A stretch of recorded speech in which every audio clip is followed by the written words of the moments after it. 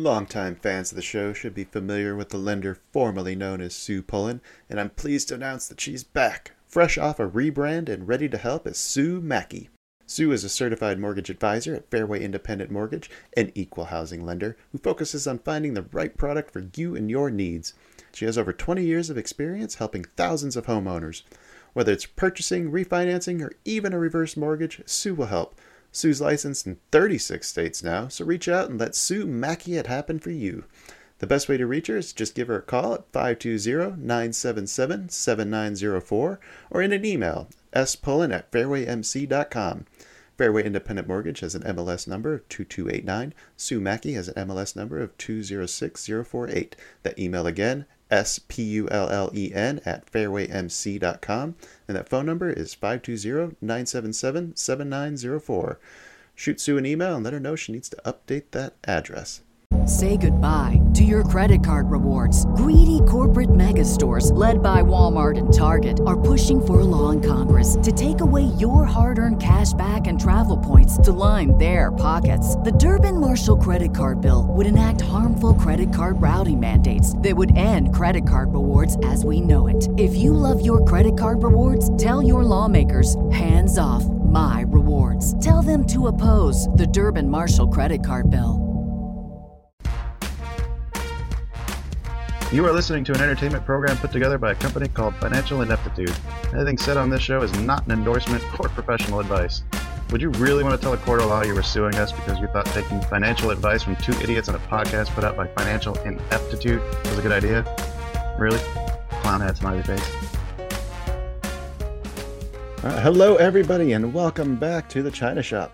Last time on the Optional Experience, we had an open Q&A for Blaine and myself, followed by a field trip that Eric led us into Reddit for some case studies. If you haven't seen those previous episodes, we highly recommend you check them out first. And if you are following along, please feel free to message any of us if you have any questions, comments, or ideas. All our contact info will be in the episode description. And as a reminder to those tuning into the podcast version, we do have a minimally edited version with video so people can see Eric's screen. All those links will be in the show notes. Eric, how have you been, man? You just got back from a big trip to Iceland, right? Yeah, I'm doing absolutely awesome. Zero complaints. It's good to be back. It's good to be getting settled back in. It's actually funny. That was like one of the few trips. Normally I get itchy to like come back. Yeah. And that was one of the few trips where like both my wife and I were like, bro, we could do like another week here probably. Well, yeah. I'm glad you did come awesome. back. Blaine, Yeah. I hear you were in Europe too. Yes, I went to Italy for a friend's wedding, and I actually did my study abroad in Venice. So my husband and I have never been together. So we hit Venice, and then we went out on up to I'm blanking on the name. It's a hard name. But anyway, it was in northern Italy near Germany. And then we went over to Munich on the night before Oktoberfest started, which was like the excitement was palpable. I've not gotten a chance to go to Germany yet. I did get to do a work trip to Italy once. I was up in Udine, which is, I think we flew into Venice. And so I got to check out that Milan. And then I took an overnight train to Klagenfurt in Austria. And I really enjoyed that. Really cool. Really cool. Well, I'm glad you guys all came back. Does anybody have any? It's Bolzano. That's where we went. Bolzano. I don't think I've been there. I have family in Vicenza. I've got to get up there and go see them at some point, but trying to make that work has been fun. Do you guys have anything new to report to the group here? Anything big coming up? Not I. Yep. All right then. Well then, what do we have planned for today then? Maybe just jump right into the discussion. I thought you'd never ask. I am pretty stoked for today's session. So we're kind of through a lot of the background, all of the boring shit, if I say so myself. And I'm actually really excited to start looking at some actual examples, working through the art and science, I guess. It's kind of both of trading. So the goal for today, I will share my screen with you guys so that you can follow along with me. So the goal for today is I want to work through the process of identifying options trades and then creating an actual flow for us to decide how to put on trades. because one of the things I think is really important for traders is the ability to make decisions quickly and ideally the correct decisions. It's not that every trade is a rush, but your capacity to flow through a decision cycle efficiently is massive. So the idea behind creating like a quote unquote flow is to offset a lot of the unnecessary friction when it comes to making a decision. So for me, when I'm thinking about adding a position, it's a very streamlined approach. There's two ways that process begins for me. And then based on which way I'm going down that path, that fork to start, it's essentially the same exact thing I do every single time, regardless of what I'm trading. So the idea is it becomes a very systemized process. It's easy for us to follow.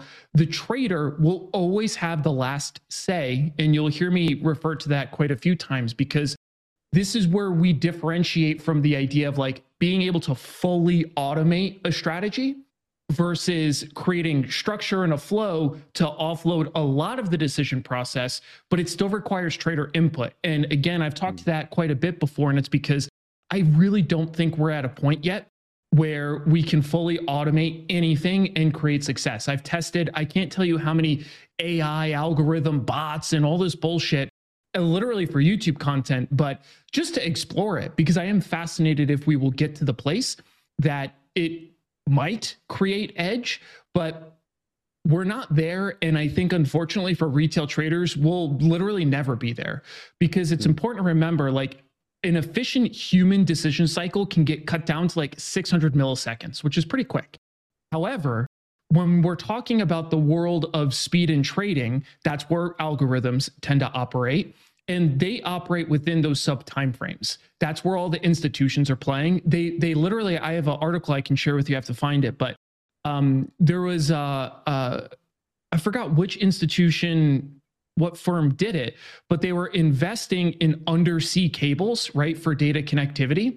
And it was like a $300 million investment to take off literally microseconds, like just tiny bits of time. So the point being is, if you're creating an algorithm using your even fiber optic internet, right? That's Google Fiber is supposed to be pretty quick. It's nowhere near, literally nowhere near as fast. They're to the point of optimizing their algorithms where they literally build their computers and their data stacks as close to the exchange as they can physically get it to even cut down that time. So the point being is, it's an ultra competitive space for those really short-term timeframes, and that's because that's where arbitrage lives. Okay, that was a giant rabbit hole. But I feel like it's important for retail traders to understand the way that this thing works so that we can actually figure out how we can make money and where our world lives. And that's idea for the session today, is to walk through how I like to think about finding trades, structuring trades. And then there's going to be an exercise for us to work through together to kind of explore this. And I actually think it's really cool between the both of you, because you both are trading very differently, at least as if we last spoke. And I know, Blaine, you were going through your process, whether or not, you know, you're actively trading. I know that you put on a couple things. I saw it on Twitter. But the main thing is you generally even previously looked at different timeframes. So my hope is to still use both of you as kind of models for us to take a look at, so that people can kind of see the way that we can build up a structure and a process. So that is your orientation. Do I have any initial questions, comments, concerns? I have a comment. Talk to me. So I have 2 weeks. It's been 3 weeks since we talked, but I was in Italy for a week. So I have 2 weeks of like consistently scalping the open for a set amount of money, which is really good for me. Like that, I really thrive on consistency like that.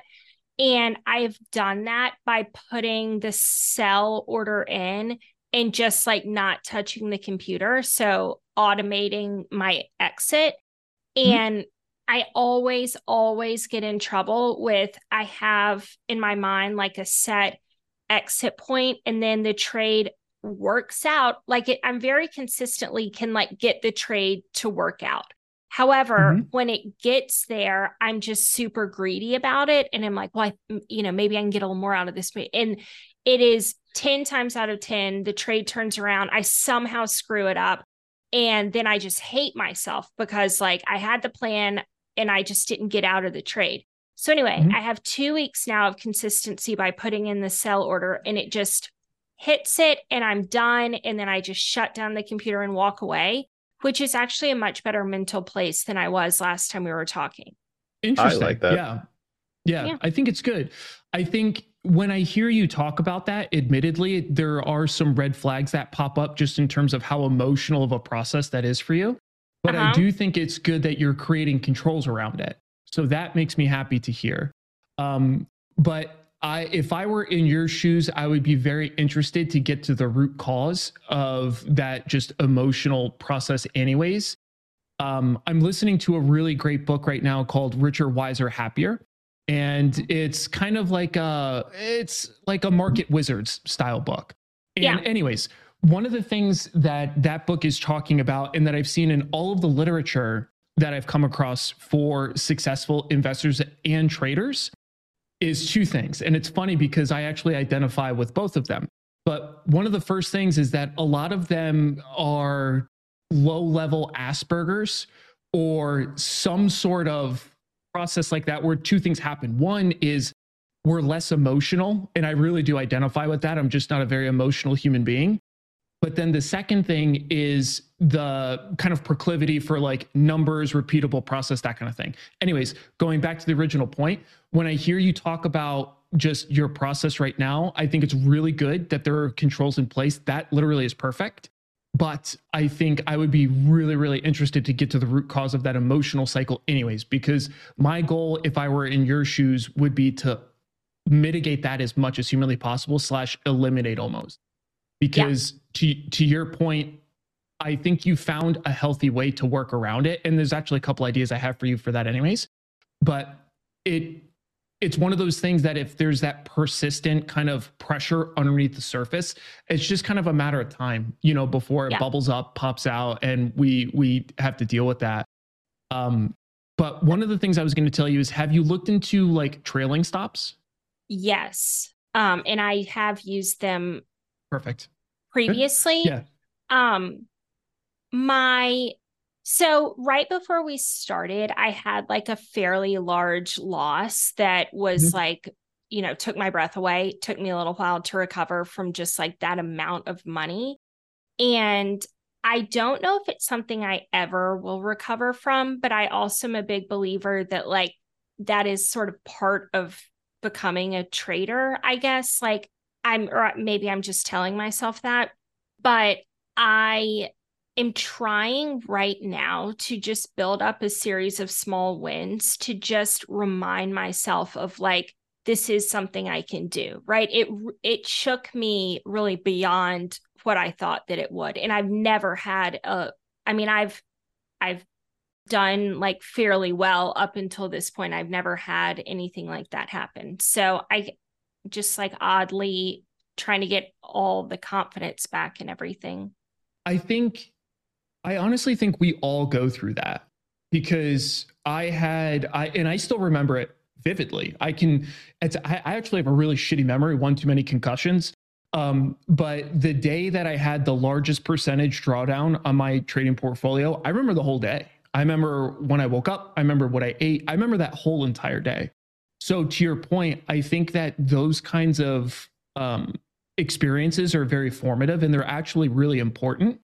But to your point, I think every single trader goes through those, but it comes down to, in my opinion, the way that we frame it, because we can view it as this bad thing happened. Oh my God, how did I let that happen? Oh my God, I'm so stupid. This is impossible. I'll never figure it out. Those kinds of things. Or my preferred style, and it's very kind of tied to just general Stoic practices, but I think it really does apply here, is to look at that negative scenario and to find the positives, to find what we can learn, to find the good outcomes. So like in your case, for example, whatever that loss was, I can think of two things. One, you're still here. So obviously that loss wasn't so big that it forced you to mortgage your house, right? Like that loss is you still did a good job overall controlling risk, because you're still here, you put on trades, right? So that tells me the first thing. That's the first positive thing I would be looking at. The second thing I try to look at is the flaws in the system that led to it and how much of a learning opportunity that is to then optimize going forward. I call it cutting the tails, right? We want to cut the tails. We want to cut those big, big drawdowns that don't necessarily have to happen. But I think for a lot of us, we have to go through the drawdown first to then even understand what that means, to respect what that means. So I genuinely view even that losing trade that you had, at the moment, it's going to be shitty, right? There's no, Right. You're never not going to be emotional about a shitty trade. It sucks. But I 100% think you'll get over it. And I 100% think that what you went through is literally part of the formative bedrock that all traders go through. I literally don't know a single trader that has a long tenure that hasn't either blown up account or had a large drawdown. I don't know one. So honestly, you should get your patch now. Welcome to the club. That's Yeah. I the whole time I was doing my podcast was like, well, I've never blown up an account. I just like feeling so good about it. And then it happened and it was devastating. But I've blown I accounts. I They're all also small though. Sorry. talk all the time about like working up calluses as traders and trying to callus over the emotion of that feeling. But I think to be a successful trader, you have to callus over a lot of different things. And it's sort of like you plug one hole, another one springs a leak kind of. It's a tough process. It is. And I think one of the things there's two things I think three things that lend well to it. The first one is successfully detaching ourselves from our trading/investing capital. That's a whole process unto itself, but I genuinely think that there is no success without being able to do that. The second thing I think is learning to favor the process over the outcome. And literally anybody successful in any endeavor I know has done that to some degree or another. And I just did an interview with Tom Sosnoff yesterday from Tasty Trade, right? I've known him for a while now, but anytime I get to talk to him, it's fascinating. And he was telling me about when he was building these different businesses, and he never has had an exit strategy. And he told me that when he's talking to founders and they're already talking about their exit strategy, he's like, that worries me because they're too worried about the outcome. They're not worried about the process of creating the best product or doing whatever it is, the process, the business itself. Same exact thing applies to trading. If we can't look at individual trades and say, yeah, okay, I made money there. Yeah, okay, I lost money there. This is how it feeds into the broader process. I need outcomes in order to determine if this thing works and how to optimize it. That's favoring the process. And then I think the third thing specifically is detaching the ego from the process as much as we can and limiting both positive and negative emotional reactions. That's another thing I see traders do all the time is they always talk about being emotionless and, whatever. I think that's all stupid because we have emotions. The only way to manage them is to acknowledge they exist. Okay, fine. But I think the bigger problem is when we only try to manage our negative emotion. But then if we have a winning trade, we're stoked. What a great day. And we allow this giant up cycle. Guess what that means? We're just still allowing that negative cycle as well whenever we have the drawdowns. So I find really focusing on the process and disallowing myself to have either side. Whether I had a great trade, great day, it doesn't really matter. It's just another day. Tomorrow could suck. Or if I have a really bad day, tomorrow might be better. But focusing on keeping that even keel has served me really well. But I mean, I think that you're still on the right path, right? Like you put some trades on. I think you're doing a really smart thing by trading small, right? That's huge, especially when dipping our toes back in the water. I think that that's massive. And I do think for you, especially if you're trying to use these resting stops, it would make a ton of sense to do some sort of trailing stop. I think that would make a ton of sense for you. But yeah, I think, and that's a whole other dialogue, but like getting to an understanding of like that emotional depth is super important because I think without ultimately detaching ourselves from our investing capital, it's always there lurking. Yeah. Also, I just want to say, like, how much worse would it have been, do you think, if that trade had worked out? Oh, like imagine how bad that drawdown would have been if that trade had worked out and you kept doing what you were doing. Yeah. No, great. Really good point. Yeah.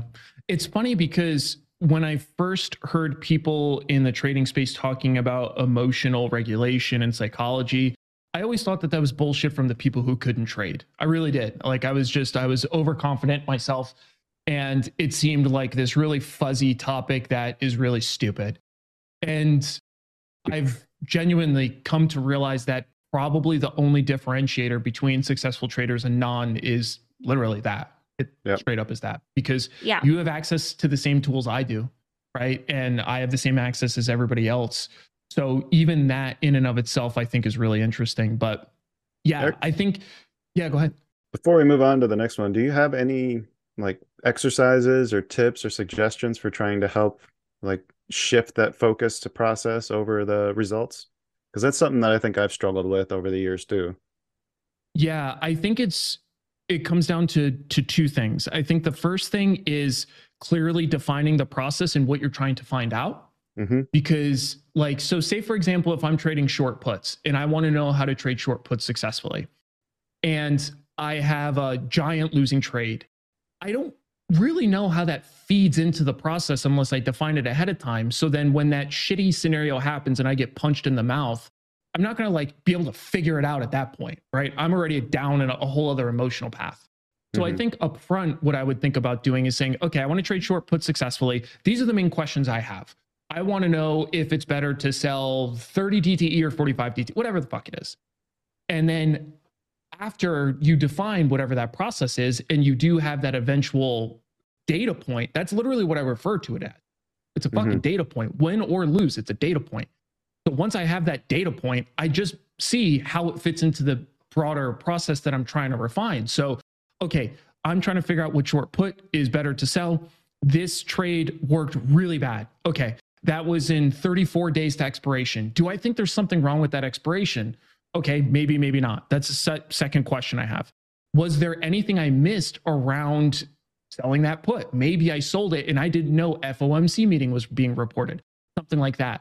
So I literally view each trade genuinely as a data point.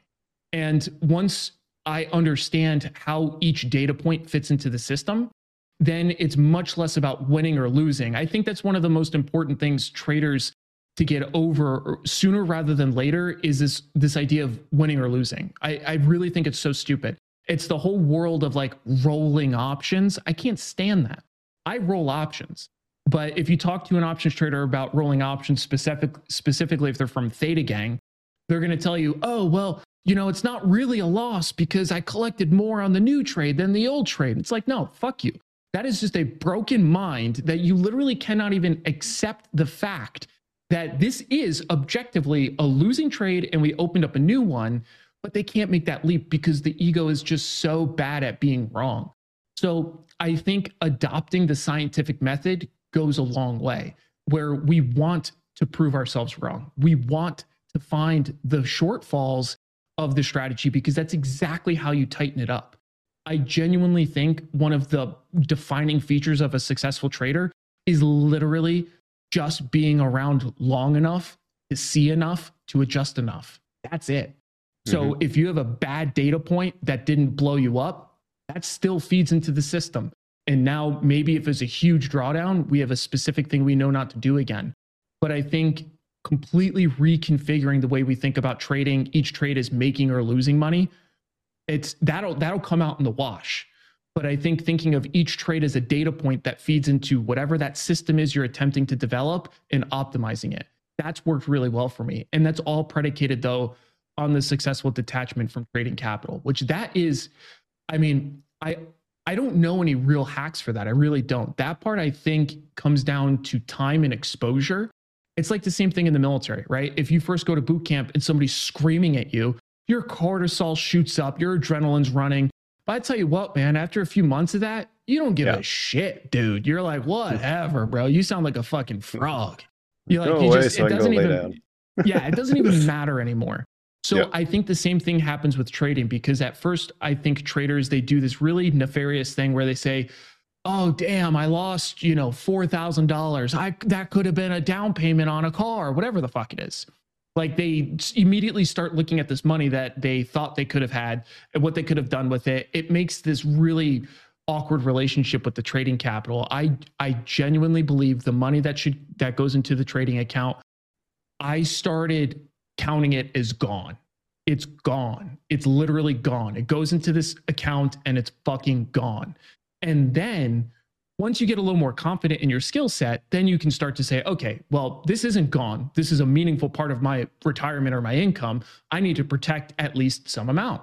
And then you kind of create rules, about how you do that. But successful emotional detachment from the trading capital, and then focusing on each trade as a data point that feeds a system, but clearly defining what you're trying to solve for with those data points makes them consumable, in my opinion.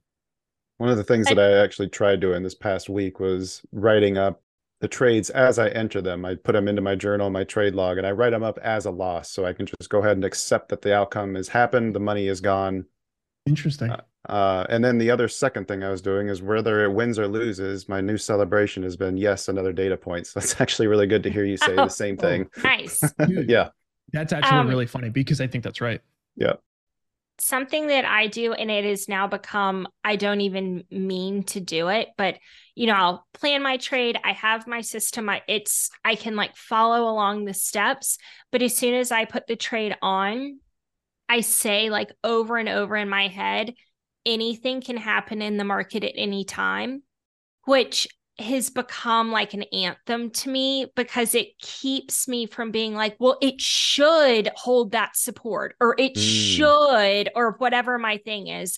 It just really makes me be anything can happen in the market. I can't, this end to be a winning trade. Nice. I like that.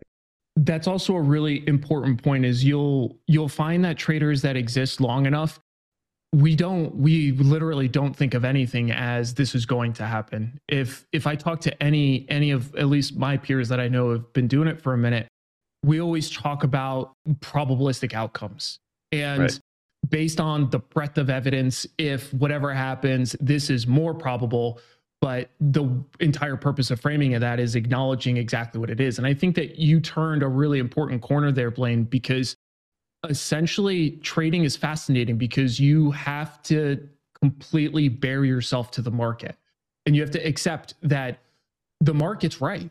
And what that means is it's going to move wherever it's going to move. You have no control over that. So the market's right. Whether we think something's overvalued, undervalued, we can have a trade hypothesis, but there's way too many traders, I think, that get around oh my God, this shouldn't be trading here because of X, Y, and Z. Guess what, man? That's where consensus is for that to be trading there right then at that point. So who's right? The millions of people making a market, or you? Right. So totally. So I think it's, to your point, I think it's really fair to have ideas on where things might have, a higher probabilistic outcome of going.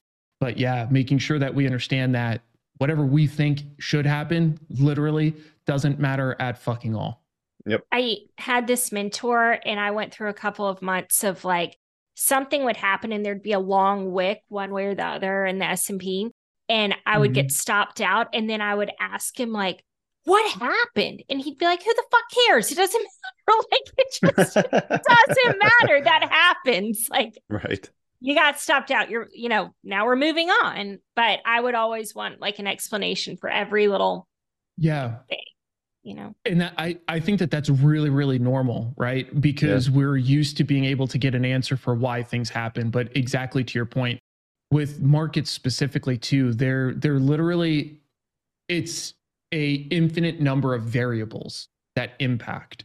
So just even when we see these really neat synopsis at the end of the day from CNBC, the market rose today on blank. No, it didn't. Right. Whatever blank was might have impacted the market, but there's a lot of other shit that's going on. Sometimes you can define a very clear catalyst, but the vast majority of the time we like succinct, simple answers in general, and that doesn't exist in the actual marketplace. There's just too much stuff going on. It's almost like the market wants to go one way or the other, and it's just going to use those news events as an excuse to do what it wants to do, regardless of what you think that it means. It's the tail wagging the dog. At the end of the day, the market is going to do whatever it wants. And I think that's actually why I think it's so important, especially for derivatives traders, is you can learn a lot about probabilistic outcomes in the market looking at derivatives. Whereas a lot of people, they try to look at charts. The tricky part with charts is that they are historic in nature, all of them. So there's nothing forward looking about a chart other than pattern recognition. And I'm not, shitting on technical analysis. I think it has a seat at the table. But I think it's important to remember that you're using a historic metric to attempt to predict a future movement. There's a gap there.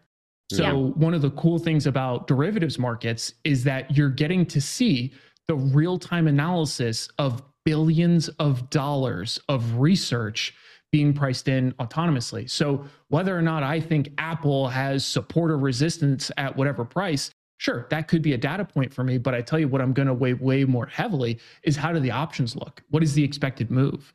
Where do I see a bunch of open interest sitting? Those kinds of things become very interesting to me because it's not just my hypothesis of whatever I think might happen, but it's actually using derivative products that are pricing in future movement. They're not always right, but I definitely think that they also have a seat at the table when it comes to looking at potential forward movement. Yep.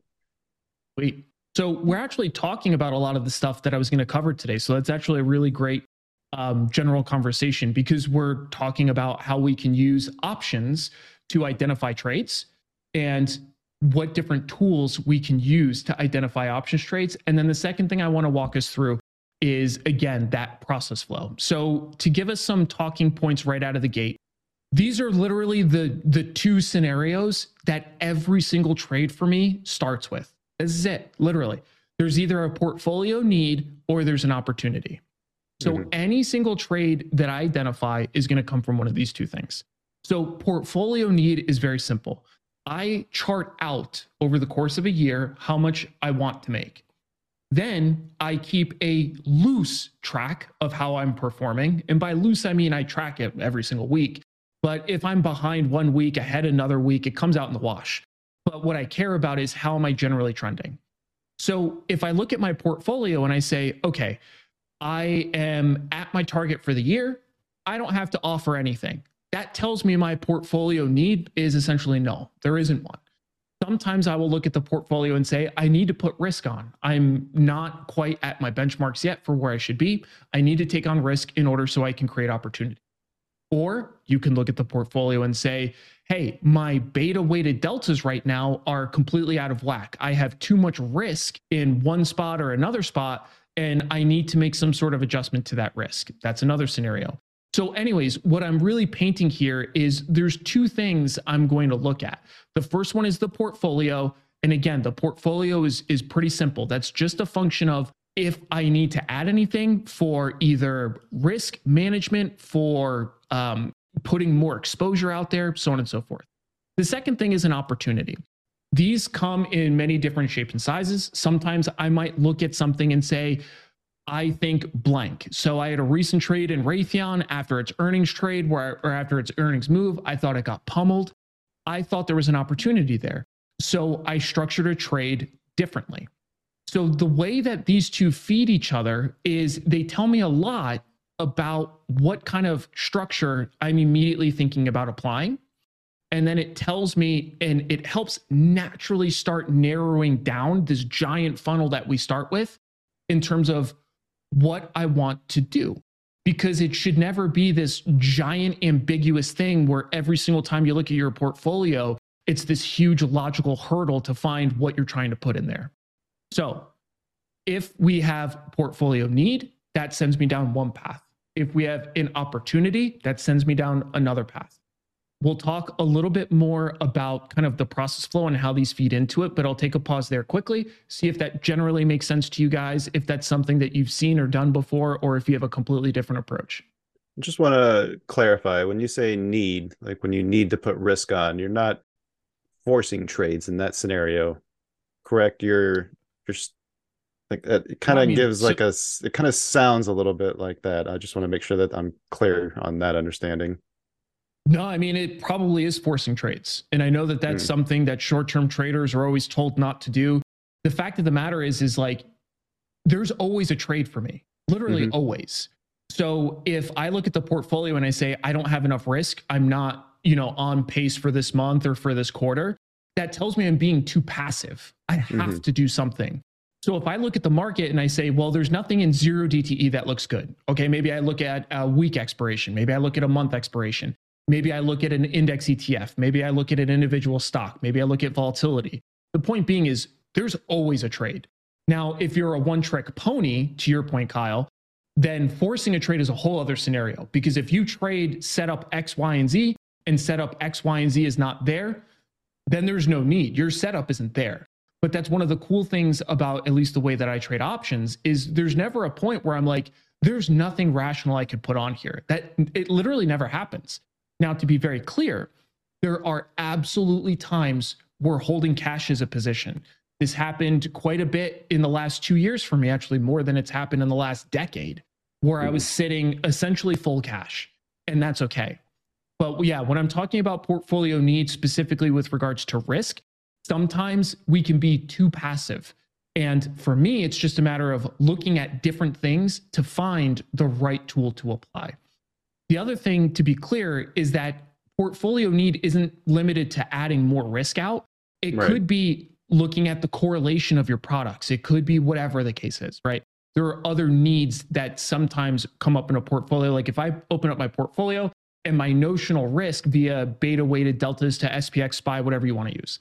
If it's like astronomically high and it's way higher than I think it should be, there's a need. I need to bring down that risk somehow, whether it's offering counter opposing delta trades, whether it's taking some risk off, whatever the case is. But okay, thank you. Yeah. The whole idea of looking at the portfolio is seeing where are we at right now? How does this stack against where I need to trend for the year? And then making adjustments off of that. And then, like I said, for the opportunity, that's for individual things that pop up. Longtime fans of the show should be familiar with the lender formerly known as Sue Pullen, and I'm pleased to announce that she's back, fresh off a rebrand and ready to help as Sue Mackey. Sue is a certified mortgage advisor at Fairway Independent Mortgage, an equal housing lender who focuses on finding the right product for you and your needs. She has over 20 years of experience helping thousands of homeowners.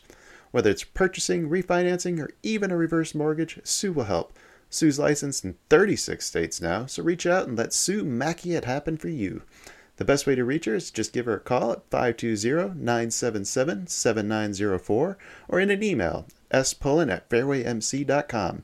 Fairway Independent Mortgage has an MLS number of 2289. Sue Mackey has an MLS number of 206048. That email again, spullen@fairwaymc.com, and that phone number is 520-977-7904. Shoot Sue an email and let her know she needs to update that address. Say goodbye to your credit card rewards. Greedy corporate mega stores, led by Walmart and Target, are pushing for a law in Congress to take away your hard-earned cash back and travel points to line their pockets. The Durbin-Marshall credit card bill would enact harmful credit card routing mandates that would end credit card rewards as we know it. If you love your credit card rewards, tell your lawmakers, hands off my rewards. Tell them to oppose the Durbin-Marshall credit card bill. Okay, so let's talk about a general process flow. This is essentially just about everything that goes into the way that I place a trade. And it's not that crazy. So it always starts with a portfolio review, even if it's an opportunity-based trade. The reason for this is, let's say, again, I see a giant opportunity in Apple and I want to be bullish Apple because I think Apple's going to go up. But then I take a look at the portfolio and I have a bunch of risk in TQQQs, Amazon, Microsoft, Meta. Guess what? That opportunity doesn't fit the current portfolio. So no matter what, whether it's a portfolio needs-based trade or an opportunity-based trade, portfolio review always comes first. It's got to fit, whatever it is. Then I'm looking at whether I want to trade a covered strangle, a ratio diagonal, whatever structure starts to make sense. And this is where I want to spend a few minutes working through with you guys on how to determine structure, because I don't think that this has to be a super complex topic either. Because for me, when I think about different options trades, there's essentially like 3 structures I deploy. The first one is the covered strangle. The second one is ratio diagonals. And then the third one is short straddles or strangles. That's mostly it. That's not all I do, but that's the vast majority of what I do. And the reason why I use those 3 structures is because they carry me through every single market condition, every single volatility condition. Exactly why I pick those. So this goes all the way back to some of our first lessons when I was talking to you guys about outlining different strategies, both for bullish, bearish, sideways markets, both for expanding, declining, and sideways volatility regimes. This is exactly why. Because as we look at the portfolio, or if we look at the opportunity, we need to be able to succinctly determine what structure makes sense. That's it. So for example, I have a trade on right now that I just established in volatility. And this is something that I'll be building over time. But if we pull up the VIX, the reason why I'm establishing this trade in volatility, it's via a ratio called diagonal. It means I'm bullish. And the reason why I'm bullish is because we started hitting these kind of sub 13 levels, which are very interesting to me with volatility. Volatility is a mean reverting asset. The point being is I see, based on my breadth of experience, an opportunity here. So this started as an opportunity trade. When I said, okay, I think VIX is really low here. What can I do? I was like, I want to be long VIX. I want to be long volatility. First question, does that fit the portfolio? Yes, it does. In general, my general market hypothesis is kind of right now slightly uptrending, maybe sideways, but definitely I see downward pressure as we move into the rest of the year. Interestingly enough, when rates start to get cut, I think that can bode not great for the market. I think there will be an initial positive reaction, but I think after that, it can get pretty ugly. So anyways, with that as the general backdrop for the way I'm thinking about this, this does fit into the portfolio. Cool. If I'm bullish VIX, what choices do I have to trade it? Well, I can trade short puts or I can trade ratio call diagonals. Those are my two bullish strategies realistically. And they're different. Short puts, it is a defined profit trade, undefined risk. Ratio call diagonal is the inverse. They behave differently.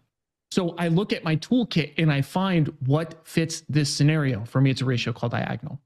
And then I go through the application of that strategy. And this is when I talk about having the strategy outlines, where we determine all of these different specific details that generally apply to that specific structure, then strategy.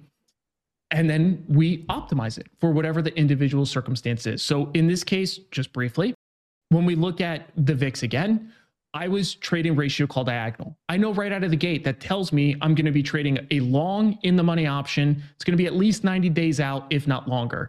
How do I determine which one? That's where the human element comes in. That's when I look at the individual product and say, well, based on the way I think volatility goes, I think volatility can remain suppressed for long periods of time. So I don't want to do the 90-day volatility or the 90-day long. I want more time. So I went out as far as I could. That's literally the decision tree I run down. And this is why I think outlining your strategies is so important. Because if I know right out of the gate that for the long part of that trade, it's 90 to however long I can get out, it's defined right out of the gate. I don't have to spend any time thinking about it because I've already studied it. If you don't have those metrics, that's okay. Those are some of the first things I think options traders need to study to identify what makes sense for each structure that you're looking to trade. Mm-hmm. You're not going to know up front, but it starts with taking a guess, creating a data sample around it, and then optimizing it. And I have some videos out there on creating an option strategy, that kind of stuff. But I always just back test. You can forward test if you're so inclined via some sort of Monte Carlo simulations, whatever, and then paper trade to create your sample. But the idea is to get as many data points as you can to say, okay, if I'm selling that put from the original example, do I want to be 25 days to expiration or 45? I'm going to take a guess. I'm going to say 30. Maybe I'll test all different variations of that. But once you run it through that cycle, you should have a pretty good answer. So that is the iterative process of developing strategy and then figuring out what you want to apply where. All right. I like it. It's basically plan for as much as you can up front so you don't have to think about it when it comes to time to make the decisions. If you have, that's exactly right. And it gives you something to test. It gives you different ideas to test. So for Blaine's specific circumstance here, one of the things I would want to test for her is wherever that stop sits, what's the optimal stop? And there are different ways we can come up with that, because the further we move the stop in our favor, the lower our win rate is going to be, probably, but the bigger the average win is going to be. So that just becomes a mathematical problem. And the way that I would be doing that if I were in Blaine's shoes is I would set up the stop however I felt most comfortable right out of the gate.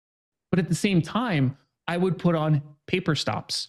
I would put on all different variations in Excel and see when it would have been hit, if it wouldn't have been hit, and then what the resulting P&L for that strategy is, and just do that. It's a really slick way to create a pretty expansive data set using real live market data, real live decision making, and then to see how it would perform.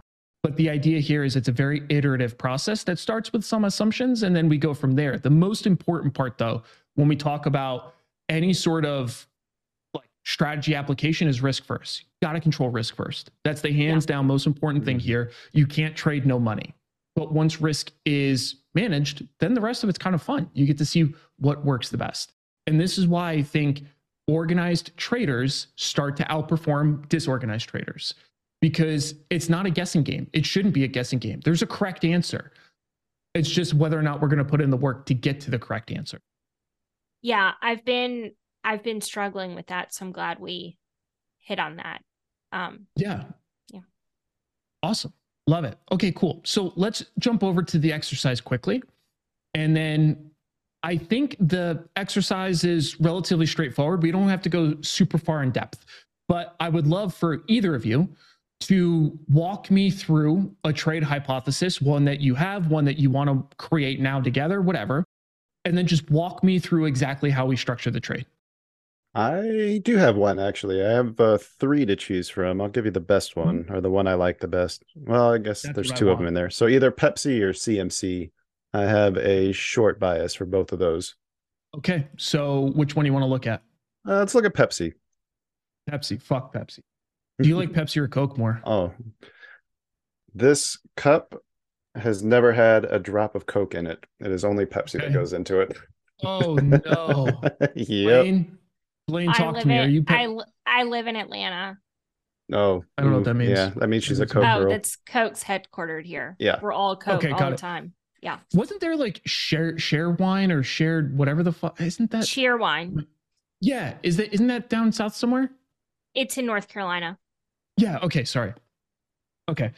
And it's fantastic. I love cheer wine. I think I've had it once before, but anyways, it's just good to know that Blaine, you and I are the same people, and Kyle is obviously fucked up like a football bat, which is fine. It's to be expected. He's Navy, right? Like I'm the outlier. Yeah, Navy guys do really weird shit. So this is just kind of on par. So, anyways, I love the idea of fading Pepsi. So because it's a terrible drink. So let's talk about this. So first and foremost, how did you determine Pepsi? Did you look at a portfolio and say, I need risk? Did you come across Pepsi in a scan and say, this looks interesting? Which one of those I was using the FinViz screener. I really like that because you can punch in some different parameters. You can even punch in some different technical analysis stuff on there. Like I like to look at stocks. I like to punch them in there and look for things. Sure. So then to me, that sounds like you looked at your portfolio and you said, I need to put something on, or I want to put something on. I want to put. No, this was more, I was just looking for opportunities. I just had some time this afternoon, and it was not a portfolio need, I wouldn't say. It was just, I would say this falls under opportunity. Okay. And the reason why I differentiate between those, because I still probably would argue to you that there's still some sort of slight portfolio need. Because, for example, if my portfolio is invested, I don't look. Like there's nothing for me to look for. But to your point, sometimes you can just have a casual process and come across them. The reason why I would just think about the differentiation between those is, at least for me, the strategy set that I deploy depends a lot on whether it's a speculative opportunistic trade or like a core position for a portfolio need. So for you, it sounds like this is, if I'm being completely honest, this is more of for collecting data anyway. So I would actually prefer to put both the trades on. One being a portfolio with the portfolio in mind, knowing that I need to put risk on. I'd like to look at it from that aspect, and I'd like to track it as the opportunity type trade too. And I would track them both. I'm just trying to collect data at this point. Yeah, makes total sense. And I think for me, when I look at portfolio risk, there's a handful of things that I use for portfolio risk. It's going to be some sort of index ETF, typically the covered strangle of some sort, volatility maybe. Otherwise, almost all of it's going to be in my speculative bucket. And the reason why that matters is because those two allocations of the same portfolio have very different rules, and they have very different buckets of money that they can pull from. So in this case, it sounds like we have an opportunistic trade. You were doing some scans. You came across something that looked interesting. For my mind, that tells me this is a speculative trade. Yep. And there are certain rules that will bleed out as we talk about this, as we kind of discuss this as a speculative trade. So we decide Pepsi. Now, the basis behind all of this is that technical analysis is conducted, fundamental analysis conducted, whatever your analysis process is conducted. Yep. We're going to skip that for time's sake. And you're just going to tell me what the outcome of your analysis was. In this case, it sounds like you want to fade it. You want to trade it to the downside. Yes. Got it. Okay. So now we know we want to fade Pepsi. What's next? Next, we got to figure out, I don't know. Hang on, wait a minute. Let's go back here and see. So well, first we have to figure out our reference, structure then, right? Or we got to look at our portfolio bingo. first. And That's exactly it. So this is under the assumption that we already looked at the portfolio. Okay. So we decide that we want to put this on in the portfolio. It generally fits. This opportunity fits. It's an opportunistic trade. So now we have to figure out the structure. So what structure floats your boat? I was leaning towards the ratio diagonals, ratio put diagonals. Ratio put diagonals. Okay. I didn't like the idea of trying to sell covered calls or sell calls, or just going single puts, just going single directional. I think I was, I wanted to explore the ratio call puts anyway, because it's something that I've been trying to dig more into. Cool. Yeah. I think from a technical standpoint, I think trading the ratio put diagonal here is completely fine. Again, I don't want to bog too much down in the analysis. So what I need to know now, though, is what time frame. So we know what structure we're going to trade. The next question that comes across my mind is what time frame. And this can be based on a few things. One, it could be the time frame for the opportunity, i.e. an earnings trade. That tells me the time frame right out of the gate. However, for this kind of trade where we're just short, I typically would want to hypothesize what I think might happen in here and what time frame I think that might happen in. The reason why this is important is because it keeps us honest with ourselves. If, for example, we say, okay, over the next 3 months, I think Pepsi is going to contract, whatever. It doesn't matter. You just pick whatever. But if in 3 months it hasn't done it yet, then you have a serious question to ask yourself at the end of it. Do I continue this trade? Do I get out of this trade? I thought it was going to happen in this amount of time. Obviously, I have new information now, but unless this new information drastically changes what I thought should have happened, then I'm wrong. It didn't do what I thought it was going to do in the amount of time I thought it was going to. So talk to me about the time frame that you want to trade Pepsi in. The time frame was going to be much longer than what I typically look for. I was actually thinking of something more along the lines of like a 3 to 6 month type trade. Okay. And for the move, for the bearish move that you think is a higher probabilistic outcome than the bullish move, what's the time frame that you think that would occur in? If I'm just guessing, I would say probably within the next month or two. Okay. I would, and that's fine to guess, obviously. But the idea is when we're trading options, they have an expiration. So whatever we're trading, our thesis has a time frame to play out in. Right. That should always be part of our analysis. So to your point, let's just say we think it's going to be a 2 or 3 month thesis. For me, if I'm trading the ratio put diagonal and I know that the thesis of the move for me is 3 months, I'm probably going to want to at least double the duration for the long option, at least, if not a little bit longer than that. So what expiration do you think we want to do for the long put? Let's see, if we're in September now, 9/3, probably March. That's where we should be starting to look. And looks like we have to pick April. Yep. So I see April. And I think that falls directly in line with where I typically would expect to land. Something between 180 plus days. And again, that's like the vast majority of these for me. So that makes sense to me. So now what do we do next? We've looked at the portfolio. We understood the fit. We're now understanding what time frame we want to trade in. And the reason why the time frame matters is because the next thing is not actually getting too far into deltas and whatnot. It's understanding cost, because we have to figure out how much we're going to give this trade. What's the initial outlay going to be? And then what are the scaling protocols? Because now that becomes part of our decision cycle, the cost. So for an opportunity trade like this, what's the allocation? How much money would you give this trade? How much would I be willing to risk of it, or how much would I be willing to appropriate, I guess is the question. Like, I would probably have stops. I wouldn't want the whole thing to go to zero. Okay. I'd probably cut it before that happened, but I think I'd be willing to risk maybe say 2K. Start with that. Okay. So and I typically would use a percentage, right, of the percentage of the account. So for me, for speculative trades, they have to be 10% or less. 10% would be on the high side, but 10% or less. So we could just say, okay, this is depending on your conviction or the rest of your portfolio utilization. In this case, I'm going to give it $2,000, which is whatever percent. Cool. So now we have a couple questions. If this is a $2,000 trade, what is the initial outlay first and foremost?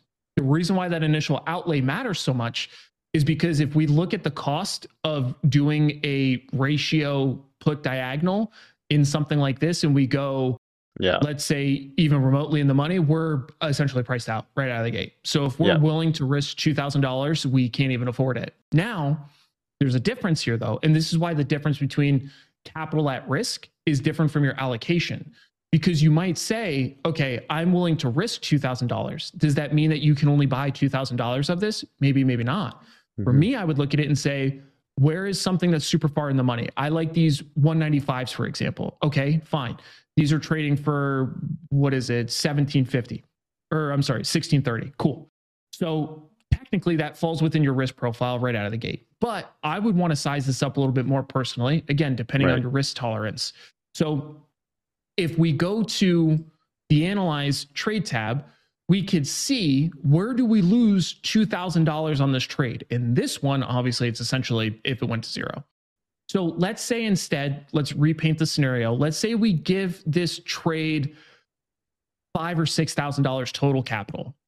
And our initial outlay for that $5,000 or $6,000 of total capital is going to be predicated on our conviction. If I think that the move is more likely to happen sooner rather than later, I will use more upfront and then scale in less. If it's the inverse, I'm going to nibble upfront, scale in later. This is all predetermined stuff for me. So my minimum initial outlay would be 20%. My maximum would be 80%. And again, that's just based on studying this and figuring out what ranges make sense. So in this case, I would pick something that aligns based on my conviction. If my conviction is low for this move, I would be closer to the bottom end. If my conviction is high, I would be closer to the upper end. So what's your conviction here? I'd say it's pretty high. Okay. Not 80% high, but I'd probably put it somewhere around the 60%. Okay. So for something like that, if we're going to give the trade, let's call it $6,000, I think I would be fine risking something like $2,500 in terms of risk. So then we can figure out what size we can add while achieving that risk. So then if we put on two of them, it would cost us about $3,000 utilization. And that $2,000 loss would happen at 187.64 right out of the gate. So we could see 187.64. What do I think the probability is that we get to 187.64? That's up here.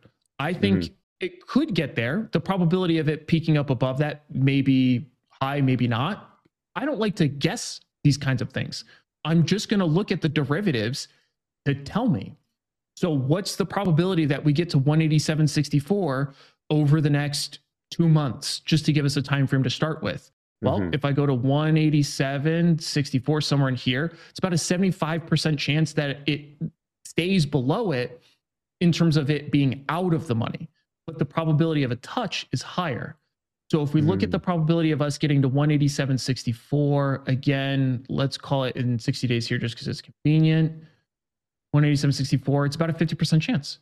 So this tells you right out of the gate that there's probabilistically about a 50% chance that you'll get stopped out of this using a one standard deviation. That's when you get to overlay your technical analysis. Do I think that that's a probable outcome based on your TA? That's up to you. But to me, that's exactly how I would think about sizing this kind of position. Now, for me, literally in Excel, I have all of my different strategies for the individual positions on individual tabs, and they all feed into an aggregate tab. In that aggregate tab, I have the total account value, what's partitioned to different trades. So I can immediately see what size of my account I should be putting on each one of my speculative trades, because it shouldn't be random. If you have some that you do 12%, some that you do 2%, it's a random crapshoot that you can't really optimize, because then you might lose too much on the 12%, not make enough on the 2%. But what you've just done so far is basically follow a pretty simple process flow to figure out how we should start structuring that. So now we know in this trade, we would put on 2 of these to start, and then you have the ability to scale in the rest of the capital, again, based on whatever your strategy says. And then for the ratio put diagonal, we would then sell puts further in. I already know for me, that's going to be within 30 days. Typically 7 to 21 days, somewhere in there. So given that, again, for the strategy as I've defined it, where do we want to go for the short options? Do we want to be closer to 7? Do we want to be closer to 21? What's your disposition? How do you pick?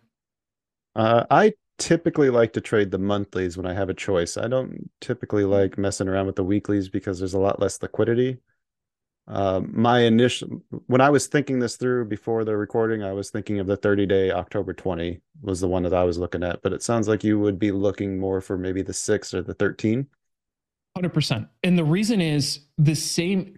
Typically, if you're selling options, gamma, you're fighting gamma. You don't want to get ran over by gamma. But because this is a covered position, because we have the long options, we're not afraid of gamma. So in this case, we actually want to maximize theta decay.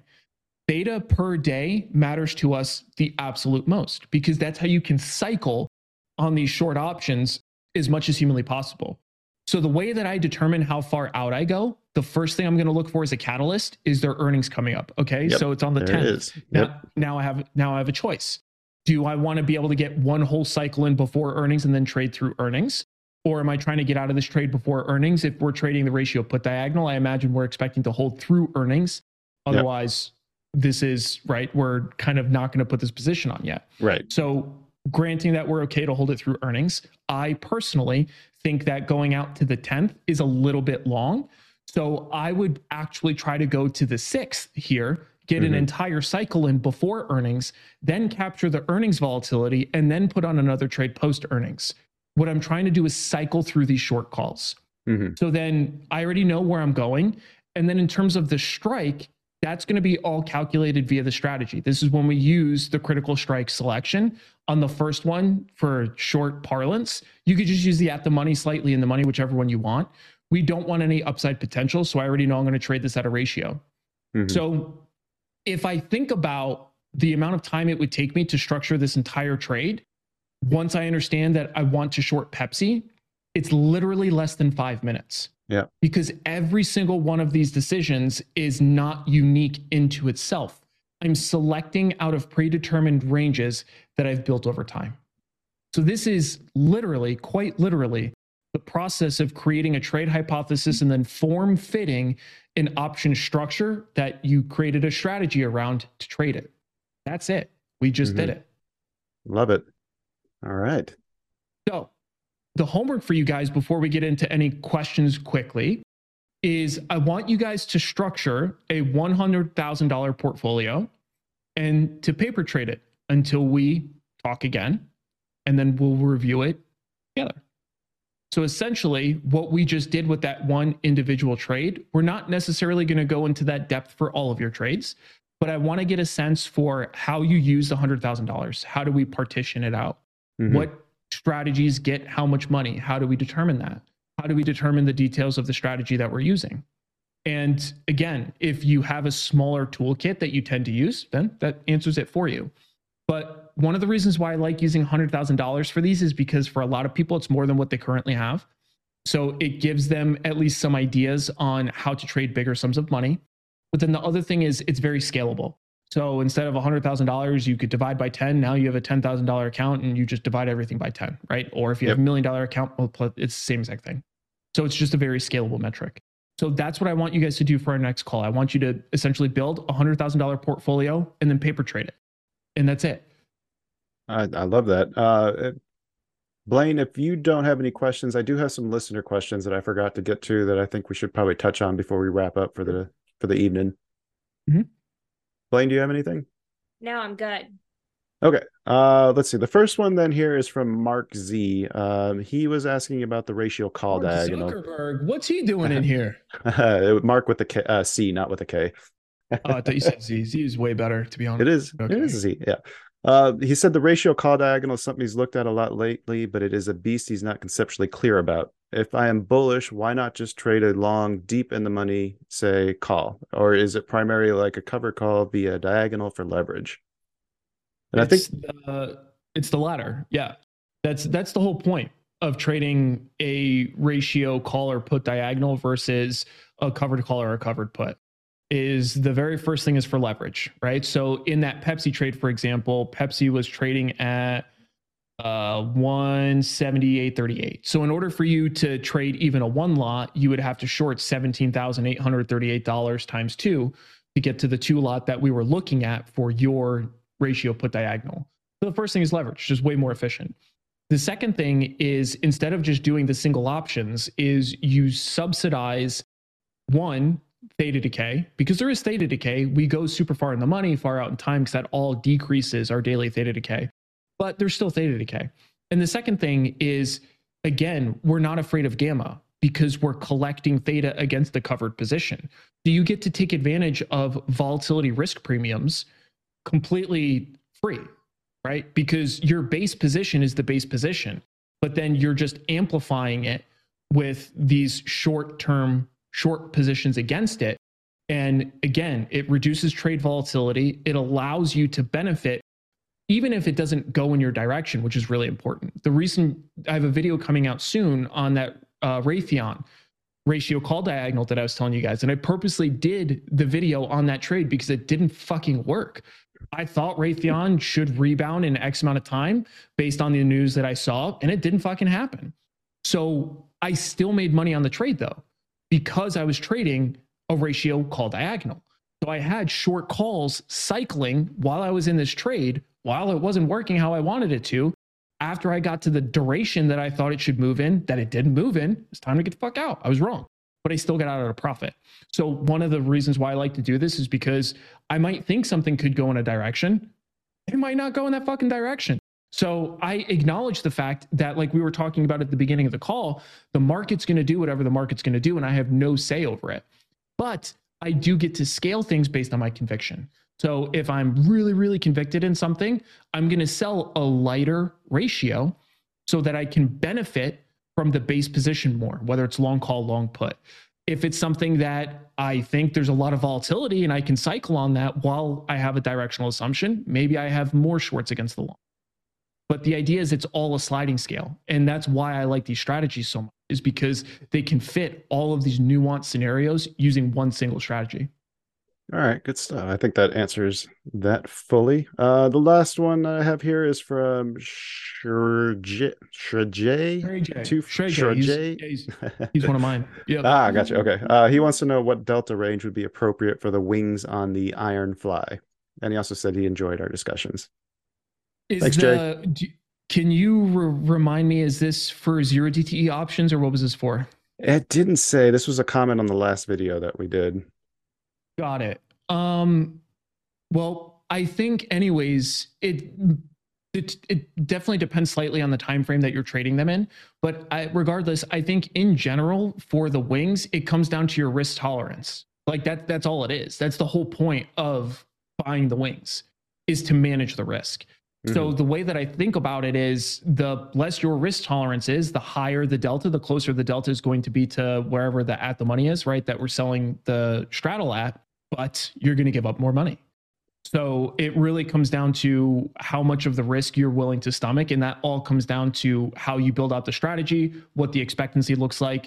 So for me, the short answer is I don't want the wings to be super close. I want the base position to be the short straddle.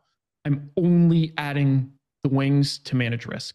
So depending on your portfolio size, you'll have to model out the size of the wings, what the max risk is, if it hits that, and does it make sense for your portfolio? Good stuff, Eric. Thanks for Thanks for answering those. We have anything else we need to cover here then before we wrap things up? All right. I think so. Well, I think that's going to do it then. Thank you to everybody for stuck around to the end, and especially thanks to Blaine and Eric for leading these discussions and offering some great tips and ideas for how to move forward. We'll be back soon with another installment. But if you got something useful out of this series, tell your friends, hit that like button, or maybe even leave a comment. If you didn't, still leave us a comment. Tell us how shit we are. Like Oscar Wilde says, the only thing in life worse than being talked about is not being talked about. That'll do it.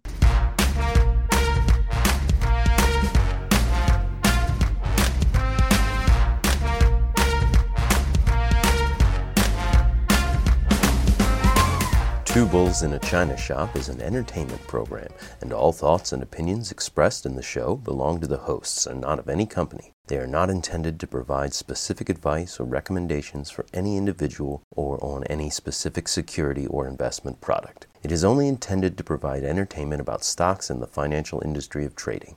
If you make trades based on what you hear in this show, you assume all risks for those trades.